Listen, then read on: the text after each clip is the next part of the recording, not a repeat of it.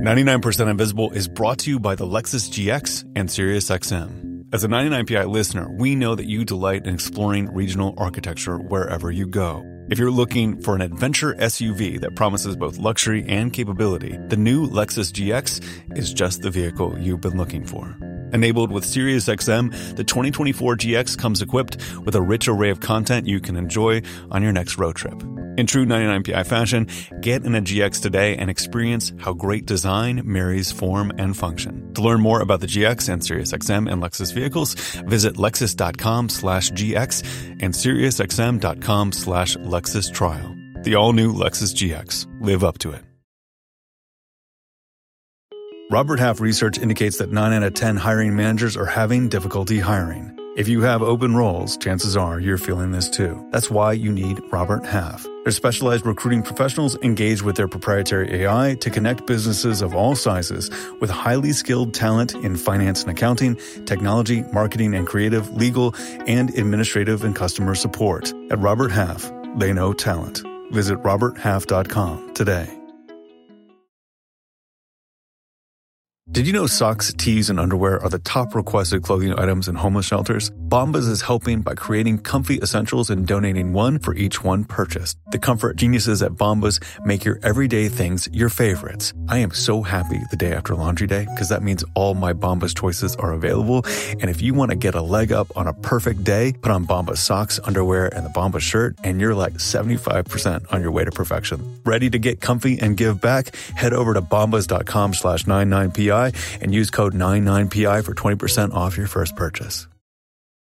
This is 99% Invisible. I'm Roman Mars.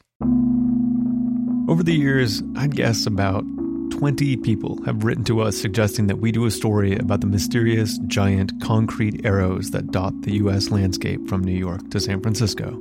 If you don't know, these are about 70 feet of what looks pretty much like sidewalk concrete in the shape of an arrow pointing vaguely west. They date from the 1930s and they were part of the transcontinental airway system that helped planes carrying mail find their way across the U.S. before the age of reliable radar and GPS. When they were operational, they were painted bright yellow and were accompanied by a tower topped with a bright rotating beacon. Today, the towers and paint are long gone, but many of the giant arrows remain, sometimes with weeds poking through the cracks in the concrete. They're super cool and fun to find on Google Maps, but that's about it. There's not too much more of a story there. I'm glad I know it. I'm pleased I got to tell you about it. It's totally a 99% Invisible story. And I'm honored when people learn about them and they think, I need to send this to Roman. But ultimately, the arrows are not something on which we can hang a whole episode. We come across these kinds of stories all the time. Not just as suggestions from the audience, but in our own research, there are tons of little, interesting, would-be 99PI stories that get cut out of an episode or just don't warrant 6 weeks of production and 20 minutes of airtime for whatever reason, but we still kind of love them. So as a little change of pace, we thought we'd throw them all together in a couple of episodes featuring me interviewing the 99PI crew talking about their favorite mini-stories. That's what we've been calling them. I think you're going to dig it. I certainly had fun talking to everybody. So without further ado, first up is Sam Greenspan. One of my favorite things about this job is that I get to go do research at the University of California at Berkeley Library, in the Environmental Design Library. And it's this modernist building. It's hideous from the outside. It's beautiful on the inside. The library itself has all these Vasily chairs that might actually be original to the Bauhaus. But anyway, so I was over there. I was doing research on the story that would eventually become The Plat of Zion, which aired on the show last week. Yeah, and that's the story about the sort of the founder's vision for the Church of Latter-day Saints in Salt Lake City and their efforts to create like an urban grid, like a really big urban grid. Exactly. So I was reading this article just in my research there called The Mormon Village, Genesis and Antecedents of the City of Zion Plan by Richard H. Jackson, published in the journal Brigham Young University Studies, 1977. Anyways, just to set this up. So here's the author of this article talking about how most towns west of Appalachia all kind of developed the same way. And so, Roman, if you would, read this quote from him. Okay, let's see. The cities and towns which were founded during this period were remarkably similar, with the exception of Circleville, Ohio. Most town plats consisted of a regular grid pattern with straight streets crossing at right angles. I grew up in Newark, Ohio, which is only about 30 miles away from Circleville, Ohio, so I know Circleville. So you've been to Circleville? Well, I don't know if I've been there. Like, it's famous for mounds, like Indian burial mounds. Funny you should mention that because, well, Circleville is also known for something else, or maybe not known for something else, but it has a quite amazing history of urban planning. So what did you find out? Okay, so from that one glib note in this journal article about Mormon villages, I found this other article in the Journal of the Society of Architectural Historians from 1955, this guy named John W. Reps, and he had an article entitled Redevelopment in the 19th Century, The Squaring of Circleville. Squaring of Circleville. Okay. So in 1810, a local power broker in Pickaway County, Ohio, named Daniel Dreisbach, was deputized to establish a new town that would become the county seat.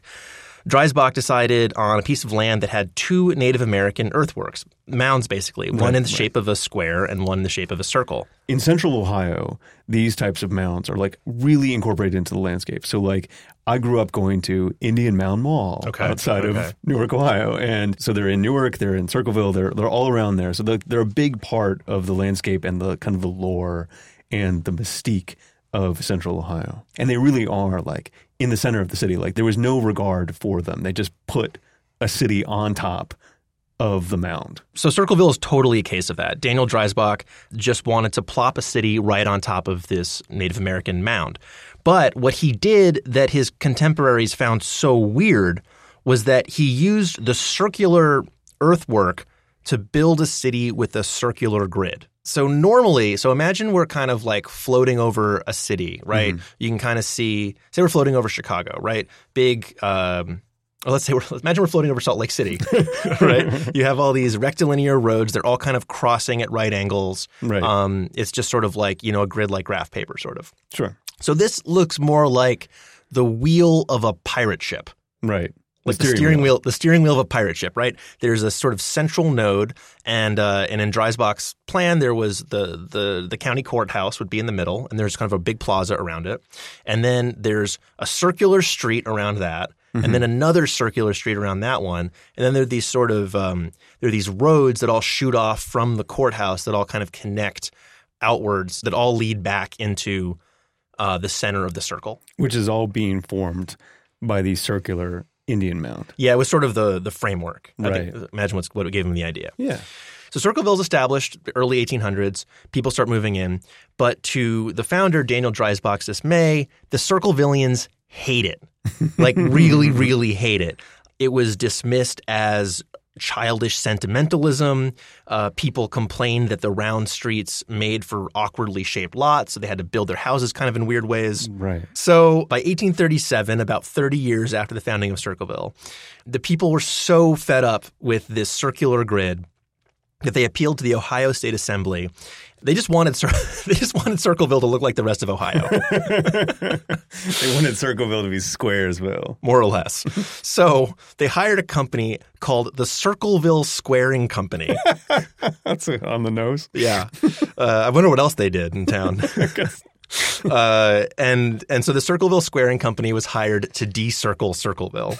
It took about 2 decades, but eventually they were successful. So today, if you go to Google Earth and you look up Circleville, Ohio. Okay, let's see what we got here. You zoom in.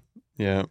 Yeah, it just is a grid. It looks like every other boring town in central Ohio. The Circleville Squaring Company was extremely successful. Yeah, they did their job for sure. Yeah. All that remains are a few rounded buildings. I haven't been there. There's the name of the town itself, which has never been changed. Right. They have not yet called it Squaresville. And the city's municipal seal, which if you look that up.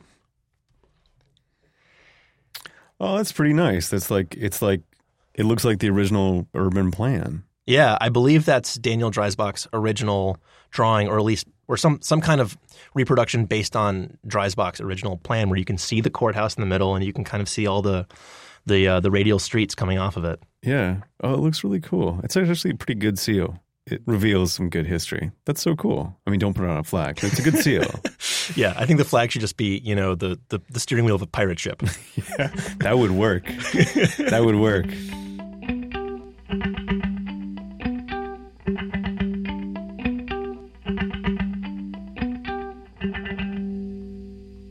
So I'm Kurt Kolstad, and I am the digital director at 99% Invisible, as well as a web producer. What does that mean? Basically, it means I manage content and design on the website. So we produce articles for the website. We also produce companion pieces for every episode that contain additional materials like videos and links and images. So people listening to the episode can go on the website, listen to the episode, but also surf around for additional media. Right. So if you are a listener to 99% Invisible, but you've never been to the website, you are missing out because there's at least 2 and maybe 3 more stories a week that are on the website that have nothing to do with what is being broadcast on the air. Right. So in a lot of cases, we have an idea for a story, and there's just kind of not enough there for us to make a full episode out of it. It wouldn't be long enough. It wouldn't be in depth enough. Or it's simply too visual. So a lot of cases, if it's something that you absolutely need to see a graphic or an image or a video for the subject matter to make sense, we're going to have to make that into an article instead of an episode. But the topics are really the same. It's built environments. It's, those 99% invisible things you see out in the world that don't know how to make sense of. And so in a lot of cases, these are ideas that have been kicking around in the office for years, and now they've kind of finally found an outlet in the form of a web article. What's one that's like a quintessential or just like really popular one that would be fun to talk about? So the Dutch Reach has been a real hit this year, and I don't think anybody expected that.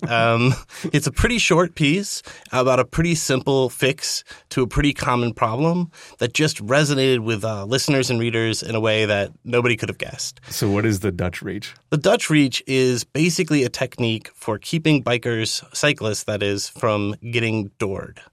So if you're driving along, you've got a biking lane on your right and parking to the right of that, and you pull over into a parking spot, and you go to open the car door, and a cyclist is coming, you might not see them. Mm-hmm.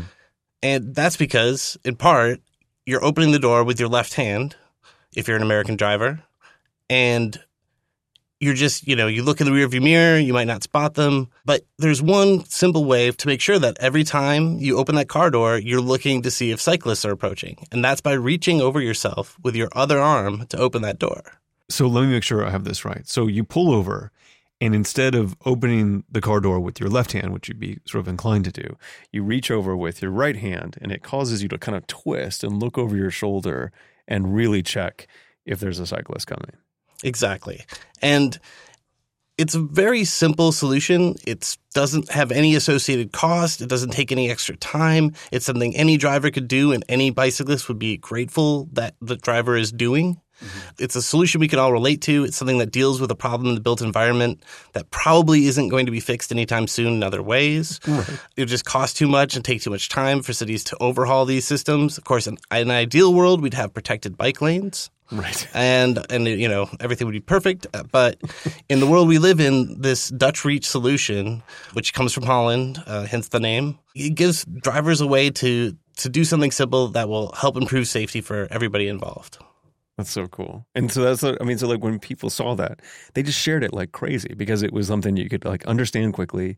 It was sort of common sense, but it's one of those great, like the perfect sort of story like this is you wouldn't necessarily figure out on your own, but when you see it, it feels like common sense, Exactly. It's the kind of solution that once we, start teaching people to do this in driver's education, it would just become second nature. And we wouldn't even think about it as the Dutch Reach. It would just be the way you open a car door. That's good. Cool. All right. Thanks. All right.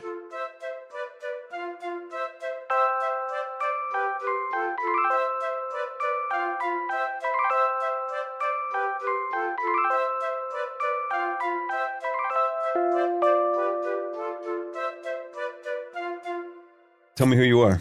Yeah, my name is Emmett Fitzgerald. I'm the newest producer here at 99PI. So you just came on like a few months ago, actually. Yeah, I came in to help out when Delaney was on maternity leave. Right. And refused to leave. Yeah, we decided to keep you for good.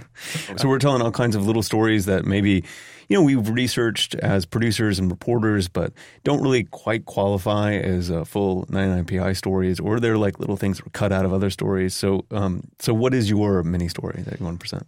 Yeah, so this is a story about a special soccer stadium in the northern Brazilian state of Amapá, which is like a super remote state. It's big. It's like the size of Florida or something, but it only has 700,000 people. Wow.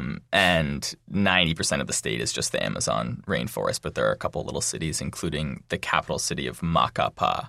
And Macapá is known, or is sort of, when tourists visit there, one of the things that they are told about the city is that it's right on the equator. And there's a number of landmarks that kind of signify where the equator is in the city, including one of the central streets is called Avenida Equatorial, which runs supposedly along the equator, and there's a red stripe right down the center of the street. And another thing that sits right on the equator is the city's soccer stadium, which is a 10,000-person arena that's called Estadio Milton Correa. I don't know who that is. It's like a local soccer bureaucrat of some sort.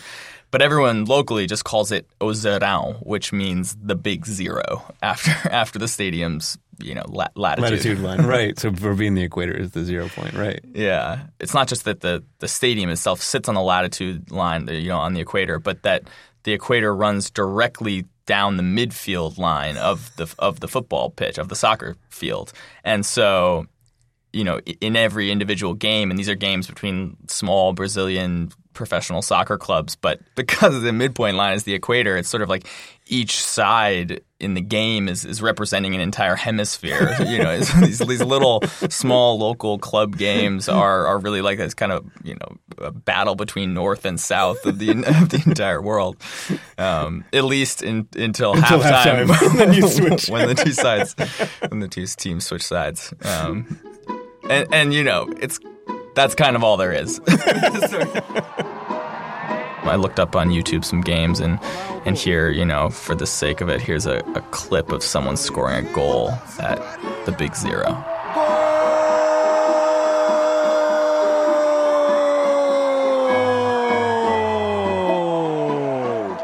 Joel! O Santos da Vila Belmiro empata a partida no Zerão em Macapá. Subiu Joel!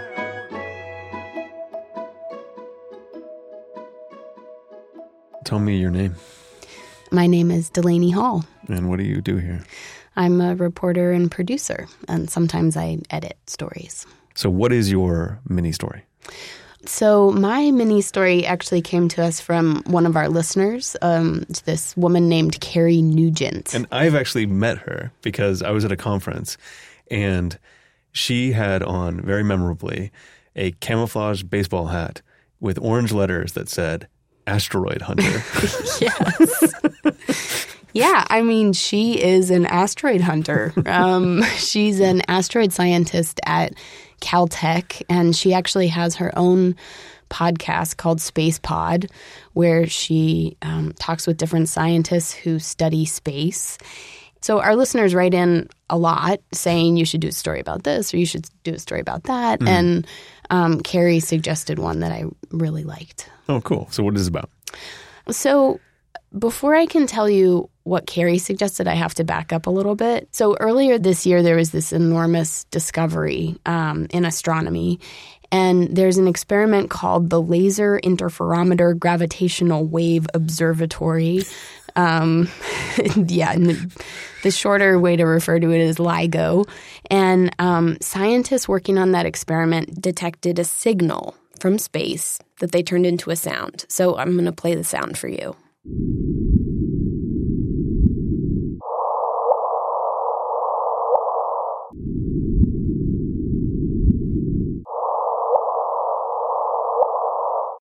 And so am I listening for the one that's going, woot? Yeah, woot, woot. So what's that sound mean? That sound is the sound of two black holes colliding and unleashing the energy of 1,000,000 trillion suns. And it doesn't actually sound like much, and that's because the black holes collided 1 billion years ago. And so the sound has been traveling through space for all of those years, getting fainter and fainter as it goes. And by the time it actually reached us here on Earth, it was just that little whoop, whoop. But the scientists amazingly heard it. Okay, so why is it so amazing? Because it is the first direct evidence of gravitational waves, which are basically ripples in space-time. And gravitational waves were predicted more than 100 years ago by Einstein in his theory of general relativity. And that theory totally reimagined the rules of physics. So basically, instead of a static framework, Einstein had this theory that matter and energy could actually distort the geometry of the universe and create these ripples of gravity. And so he had theorized that gravitational waves exist, but this sound was the first evidence that they're real. And so it basically was evidence that this wild theory that Einstein had that had been mathematically proven, it was like the first physical evidence. Wow, that is amazing. That's super cool. Yeah. It was kind of mind-blowing. And the discovery generated a ton of news, obviously. But as Carrie, our listener, wrote in to point out, there's a design angle. Oh, I'm always in favor of design angles. Yes, design. So what she was interested in and what she said you should really look at is the instrument. The machine that detected the sound is amazing and extremely sensitive. You know, it would have to be sensitive in order to pick up a sound that's been traveling through space and decaying for 1 billion years. Right. So Carrie said you should do a story about this instrument that detected the sound. And why didn't we do that story? Because it's so hard to describe. It's like so much technical detail. I'm probably saying things that are wrong right now, even in a mini story. It's too technically complex and sort of difficult to describe on the radio. I mean, the machine itself is like part of it's in one part of the country and part of it's in another part of the country. It's like these huge antennas and they like stretch and it's just really complicated. But there was this one element to it that I love and that I think we can do justice to right now. Okay, so lay it out for me. What is this element? Yeah. So basically the detectors on this instrument, they had to be totally isolated from the vibrations and noises of the outside world because environmental noise might have interfered with what the scientists were actually trying to hear. Right. So they're trying to hear this tiny, faint sound, and then meanwhile, there's just everyday noise all around them. There's trucks driving by. Right, everything. Yeah. I mean, like, there's people talking, rumbles of the earth, wind, everything. You have to eliminate all of that. Yeah, to be able to totally. hear something. Like a tree might fall over, there might be a thunderstorm. All of that noise can mess with the experiment. Sure. So basically to deal with that, the scientists first of all tried to isolate the detectors. And they put them in giant vacuums to isolate them from all that outside noise. And then on top of that, the experiment employed 2 people who were environmental monitors. So their job was to figure out how environmental sound might interfere with the experiment. And Carrie actually talked to the guy who ran the experiment, Dr. Dave Reitze. He's the head of LIGO, and here he is. And they do tests. So they'll put speakers in the vacuum tank, near the vacuum tanks, and you can play your favorite symphony, and then you measure its effect. Yeah, so they played these recordings. They did stuff like play recordings of howling wolves. And they even had a staff member ride away on his Harley to record the effect that the rumbling motor had on the experiment. There's a great entry by the team that was doing the environmental monitoring saying, Bubba rides off in a motorcycle. Bubba's one of our facility managers in Hanford, and he was doing a test for them. And so over time, they generated this huge library of what different kinds of sonic interference might do to the experiment. And so when the genuine signal appeared, they would know that it wasn't just environmental noise. And it wasn't Bubba. That it wasn't Bubba, yeah. It's hard to convey, like, how crazy it is that they were able to detect this sound. And the other crazy thing is they detected it like right after they turned the experiment on. Yeah. Wow. Yeah. Wow. So fast that they thought it must be a mistake. But it wasn't a mistake. This is one of the biggest scientific discoveries ever. Yeah. Yeah. And I really love this kind of science story or this detail about sort of the process of science and just all the mundane, everyday stuff that can get in the way of that grand, magnificent discovery. That's so cool. So we should thank Carrie for her story. Yes. So thank you, Dr. Carrie Nugent. She's one of our listeners. And she did a whole interview with Dr. Dave Reitze, who's the head of LIGO. It's on her podcast. It's called Space Pod. And she just knows so much more about this stuff than I do. So if you have any questions or complaints. Yeah, direct them to Dr. Nugent. Dr. Nugent. Yeah. Asteroid Hunter.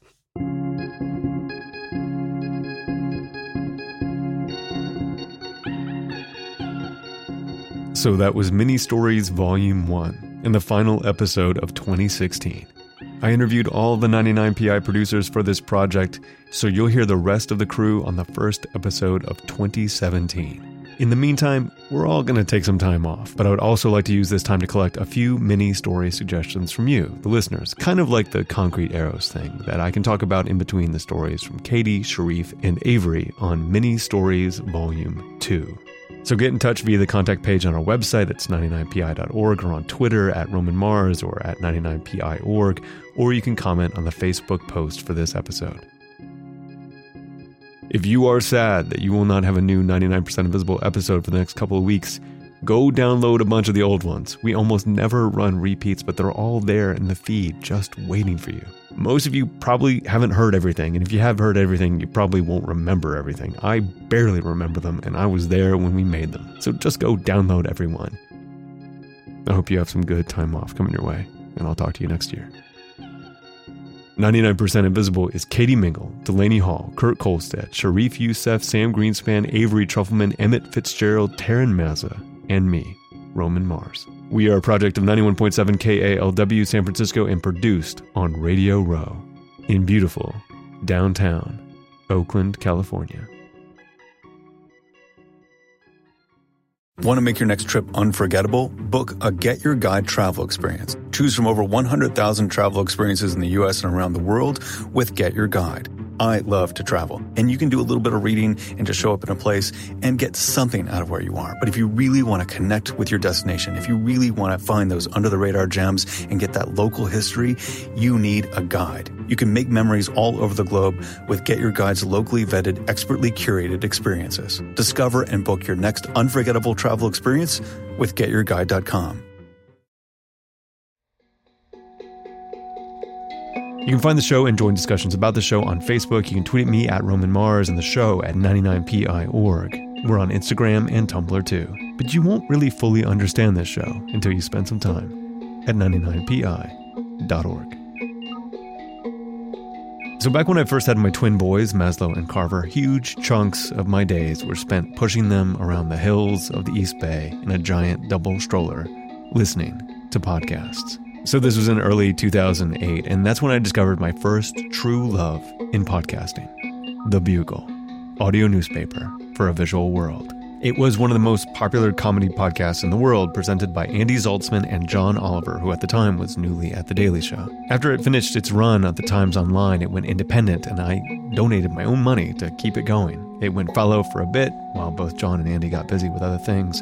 And a while ago, I heard from Andy's sister, Radiotopia's own Helen Zaltzman, that Andy was looking to make it his primary focus again. And I'm incredibly excited that it's now part of Radiotopia with Andy and a rotating set of co-hosts, including Wyatt Snack, Nish Kumar, and my favorite, Helen Zaltzman. With everything going on in the world, I'm just really excited that we have a hilarious news satire program with a global perspective that can react to what's going on. So please welcome them to Radiotopia and subscribe to The Bugle. Radiotopia